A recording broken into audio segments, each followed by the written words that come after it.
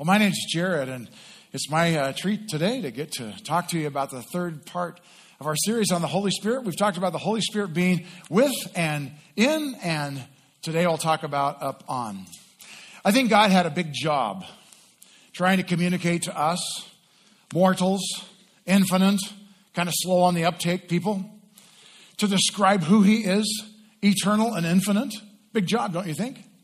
So he chose three little words, prepositions, with, in, and upon, to help us understand what a relationship with this person of God actually is.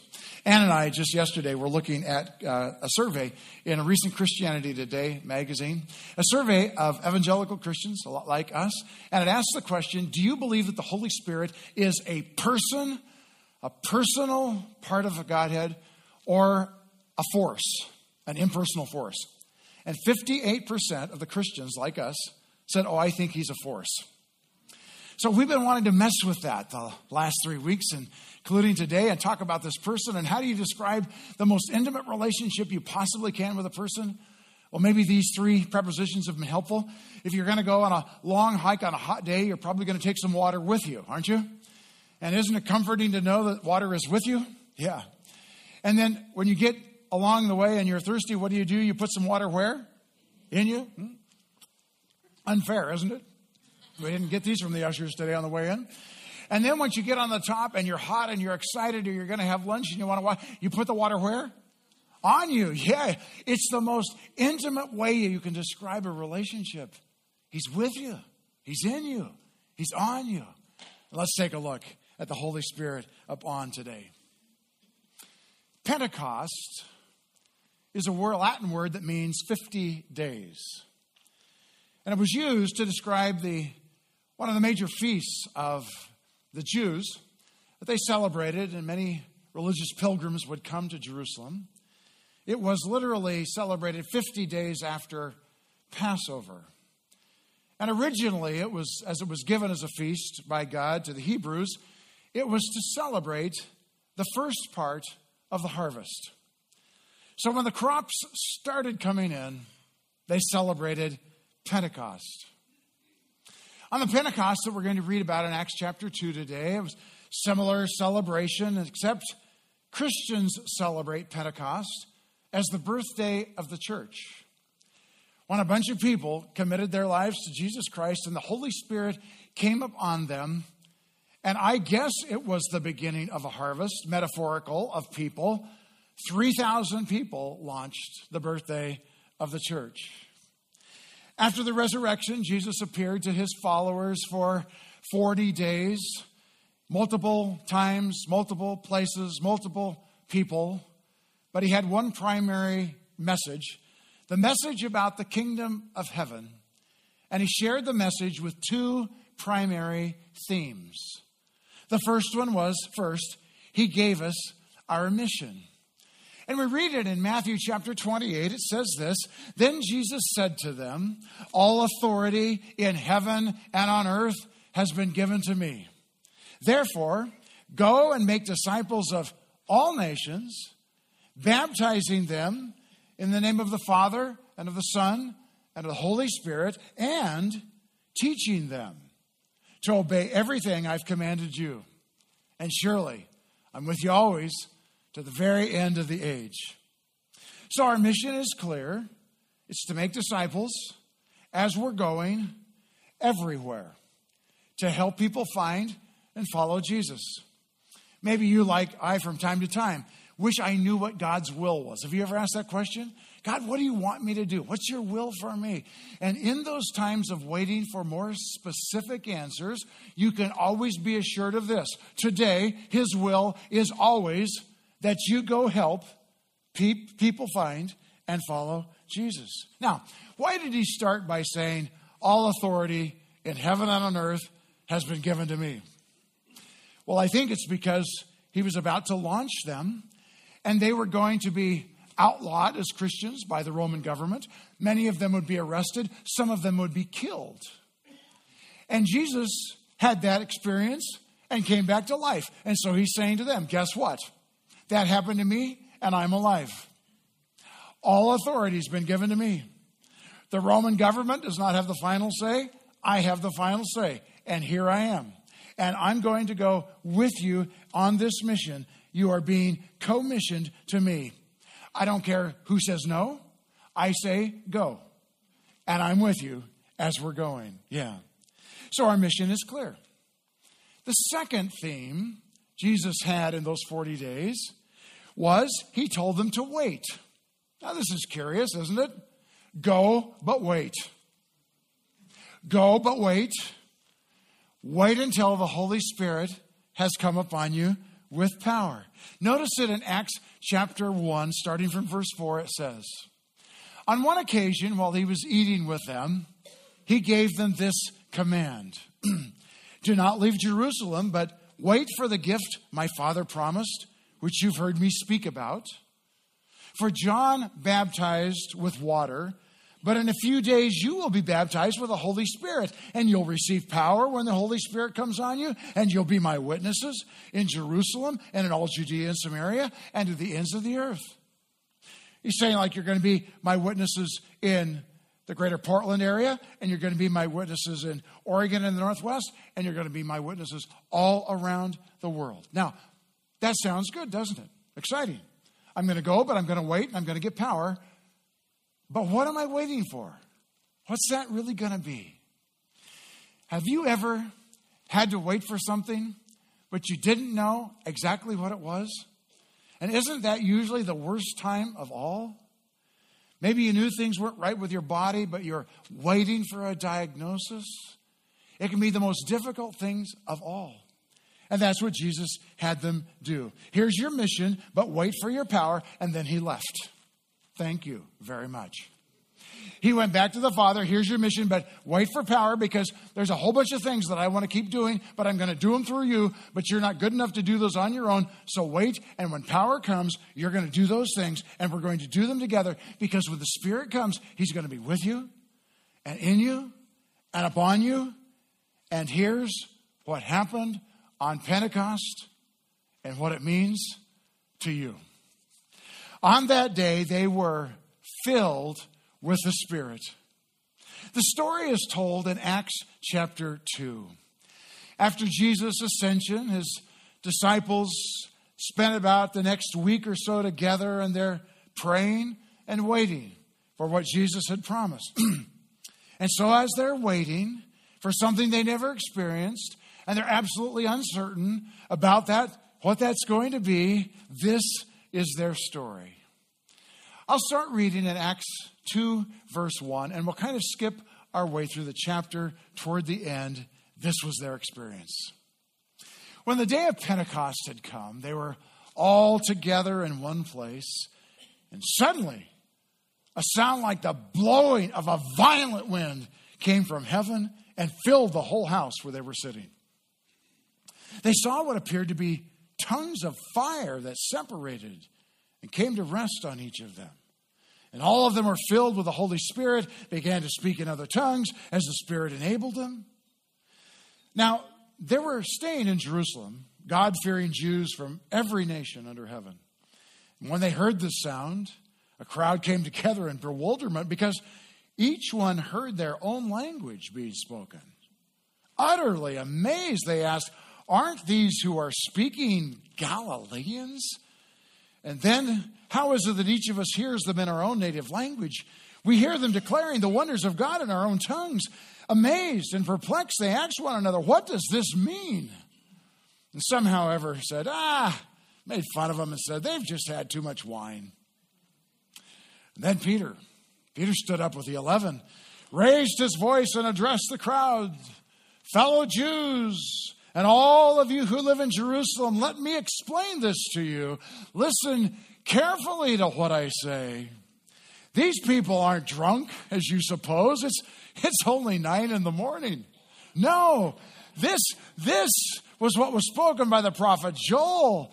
In the last days, God says, I will pour out my Spirit on all people. Your sons and your daughters will prophesy. Your young men will see visions. Your old men will dream dreams. Even on my servants, both men and women, I will pour out my Spirit in those days, and they will prophesy. Oh, and the people heard this. They were cut to the heart and said to Peter and the other apostles, brothers, what shall we do? And Peter replied, repent, be baptized, every one of you, in the name of Jesus Christ for the forgiveness of your sins, and you will receive the Holy Spirit. And this promise is for you and your children and for all who are far off, from whom the Lord our God will call. Wow. Pentecost. On Sunday, they were all together in one place, and suddenly they heard a sound like a violent wind, and it filled the whole house. You ever heard a violent wind? Some of you will remember December 2nd and 3rd, 2007, the storm called the Great Coastal Gust. It was. Gusts on the Oregon coast of up to 130 miles per hour. Anne and her mom and her aunt were at the coast. They had arrived the day before. They heard the sound of a violent wind for a long time. In those coastal towns, including Manzanita, the trees were blown over. The electricity went out. Other services went out. Cell coverage went out. In fact, one of the stores in town that was losing its frozen food inventory because the freezers, of course, and the coolers were out of electricity, threw a big party every night. So everybody that could climb over the trees on the streets to make it down to the store had a big barbecue. Well, they were having fun, I guess. I was worried sick for my wife, and after not hearing from her for 3 days, I talked to a friend that owned a helicopter and flies in, and he said, I'll fly you right over. And I said, well, let's give it one more day. And that fourth day, I finally heard from Ann. You've been in those times. The storm is violent. The wind comes through. You wonder if the place is going to stay together. What do you think you're giving your attention to? Not Skittles. The sound of a violent wind. They heard something. And they saw something. This fireball comes into the middle of this house. And this big flame of fire begins to separate into small flames, and those flames come upon and hover over people. They heard something, they saw something, and they experienced something. The Holy Spirit came up on them and filled them.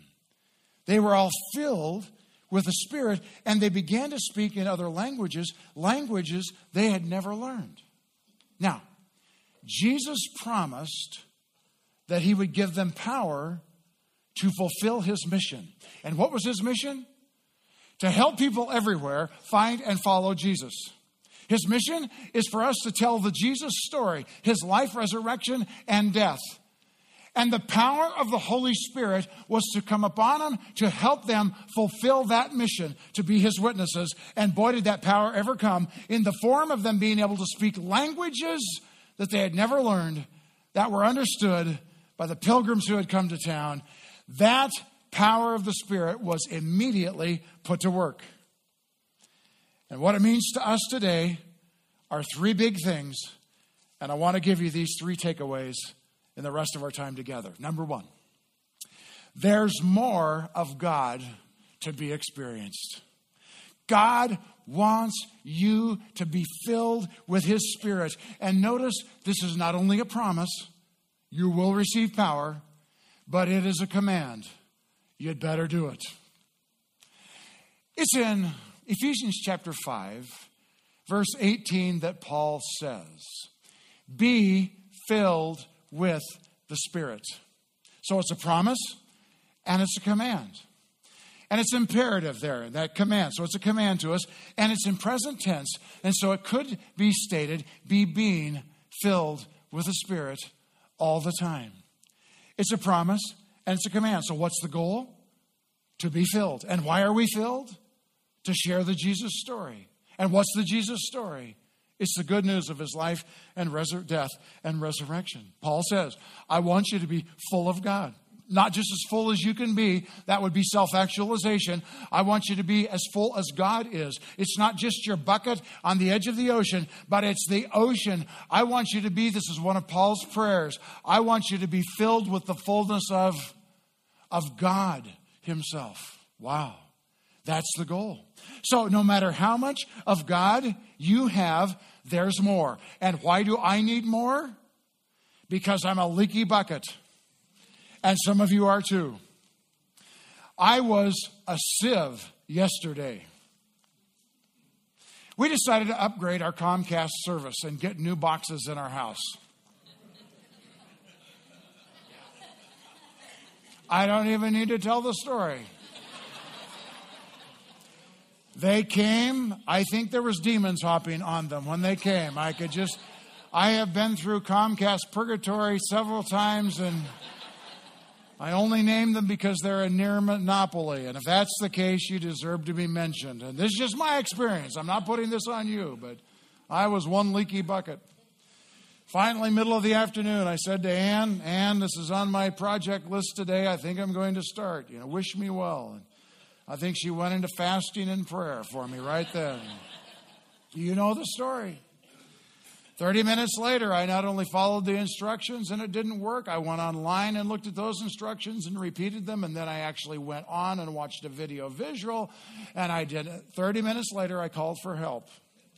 I went through the series of non-helpful electronic people and finally got to the real-life, well-intended but unhelpful person, and he listened to my story and very kindly said, Mr. Roth, I'm so sorry you're having that experience. Let me transfer you to someone that will start this whole process, and we can try. You know the story. 3.5 hours, 3 people later. Now, the last person was very kind. She should make a lot of money because she's masterful in her interpersonal communication skills. But at the end of our conversation, 3.5 hours in, the end of the conversation, she said, Mr. Roth, I have some good news for you. First of all, I'm very proud of you. And I thought to myself, did I call my mom? No. Very proud of you, Mr. Roth. She said, I've been listening and you've been working very hard. Thank you, I have. She said, the next piece of good news is you don't have to work hard today. Really, I said. She said, yes, because the problem you're having is actually a feed problem into your house. And neither you nor I can solve that. So we're going to arrange for a technician to come. And for a mere $70, he can see if he can help you. Yes, this is a quote. In fact, this morning before I came to church, they had already sent me the bill for the $70. And I was a bad enough leaky bucket yesterday. I really needed some serious refilling today. Folks, there's more of God to be experienced. And aren't you happy for that? And aren't you happy if you live with people that they have more of God they can experience as well? Because I'll tell you what it looks like for Jared. I'm a Pentecostal. I speak in tongues, part of my daily devotional life, and occasionally that happens in a smaller group public setting where someone interprets. And I believe that Jesus wants to baptize us with the Holy Spirit, and tongues and prophecy were 2 of the things that often happen for people. I have a lot of Pentecostal friends. And many of them, when I ask, are you Spirit-filled? They say, oh, yes. And then they go way back into ancient history and they dust off some experience and they tell me about how they were filled with the Spirit back there. And I said, are you filled with the Spirit today? Well, yes. And for them, it's a historic event that happened for them. And what I say to them is, don't you know that there's more? There's more. Yeah. I'm also an evangelical. I'm kind of a theological mutt. You've already picked that up, but now I finally confessed it and come clean to you. And a lot of evangelical friends, and some of them say, I don't believe that those gifts that are mentioned or others that were so active in the New Testament, I don't think that those gifts are for today. Or others would say, I think that they may be for today, but they may be for others. And some would say, I've got all of them that I want. My bucket is full. I really don't care to have those experiences as well. And when I engage people and they want to argue about those things, my comment to all of them is the same. There's more. I don't really care about your dusty theological boxes that God doesn't tend to live well in, nor do I care a whole lot about your dusty historic experience. The whole point of this is there's more. There's fresh fullness today. So don't decide if your bucket is full. Decide how big the ocean is And Paul's prayer is that we would be filled with God himself to the measure of Christ. There's more. This is great news. It's kind of like saying the best posture for a Christian is to pray, God, fill me. And to make that our prayer every day, fill me with you. Because when our posture is open and seeking, he responds, and there's more. Ann and I got to go to the Evergreen men's basketball game this week, and that was really fun for us. And you guys, I'm just amazed. I mean, you are impressive. On the way home, Ann and I were laughing about me because it evoked a few memories of back in the day. I used to be a part of a church basketball league. I don't know who ever thought of that idea. It was not a good one. And I'm referring to both, me playing on a basketball team and playing in a church league. Well, one time we were playing with against another church, and our church, was kind of known to be Pentecostal, and so we were Spirit-filled, and so I'm the Spirit-filled pastor, right? And we were playing against a church, and their theological construct about the work of the Spirit is that you can become entirely sanctified. So the Spirit-filled pastor was playing against the entirely sanctified pastor. You see where this is going? Yeah. And the two of us were matched up, and we were guarding each other the whole game. And shortly into the second half, both of us were thrown out by the ref. Yeah. The Spirit-filled guy and the entirely sanctified guy could not make it through a basketball game together. I'm a leaky bucket, folks. I need this more of God to be experienced thing. And when I talk to people, I say, why don't you join me in my prayer? Fill me, Lord. What do you think the people on the day of Pentecost expected to happen? They expected to be filled, and they had no idea what that would look like, sound like, feel like. They just showed up and said, fill me, Lord. And guess what God does? He takes us seriously, and he actually does what he wants to do in us. Is that amazing? How do you fill your gas tank? Oh, I know. I've seen how you do it. Of course. This is Dennis. He goes down to the gas station and he drives around the outside of it. And he yells to the attendant and he says, fill it up with regular. And the attendant stands there with the nozzle and tries to spray Dennis's car. And Dennis is hoping that if he goes around enough times, a little bit of that gas will get in that tiny little hole and it'll fill it up, right? Is that how you fill your car? No. Not unless you're Dennis. I love Dennis. But what do? You drive to the gas station. You pull up and you what? You stop and you wait. Especially in Oregon, we wait, right? Sometimes we wait and wait. I think sometimes we try to be filled with God on the run. And on the run we go, hey, oh yeah, fill me up, fill me up. And God's saying, I'd like to. Can you slow down and wait for just a minute? Just a minute, just a minute. What did he tell them to do? Wait. Wait. Stop and wait. And you'll be filled with power from the Holy Spirit. Yeah. So get alone with God every day and just hold still. Do what he told them to do. Those who seek find. Those who wait are filled because, folks, there's more. There's more to God. There's more of him to be experienced. And the second of three takeaways for you is this. There's more power to do God's work. You ever been in a situation you haven't known exactly what to say? It feels awkward. Someone asks you to do something. You don't know what you should do. You're uncertain. That's how we live every day. Of course we need the Holy Spirit. In fact, Jesus said that the Holy Spirit would find us in those tough spots and would give us precisely the words to say. And here's what he said again in Acts 1:8 about his power. He said, I quote, you will receive power when the Holy Spirit comes on you, and you will be my witnesses. So he gives us the power to be Jesus' witnesses. He gives us power to live the life of Jesus in love toward others, Jesus said that the Holy Spirit would give us exactly the words to say when we're on the spot. And there's more. There's a lot more of God's work to be done on this broken planet. There's a lot more of God's love to be brought to people who are as dry as a sponge without love. There's a lot more healing to be done for people who are hurting. There's a lot more wisdom to come to people who are confused. There's a lot more that's needed. And there's a lot more of God's power to help you partner with that work of Jesus. There's more power to do the work of God filled with His Spirit. And here's the cool thing. He is not just planning to make you the best version of you. Now, Sarah hopes that Ben becomes the best version of Ben. And we do too. But this is what's amazing. This does not look like self-actualization. This looks like God living in and through you. So that what He does is so beyond you, you may not even know that He's flowing through you. I told this story on another occasion, so some of you may recall it. But I was in college. I was overseeing a house of college students. There were 32 men and 32 women. And most of us, half of us, lived in an old fraternity, and the other half lived in apartments in an apartment building next door. This is back in the day. I know I'm dating myself. All 64 of us students shared one phone.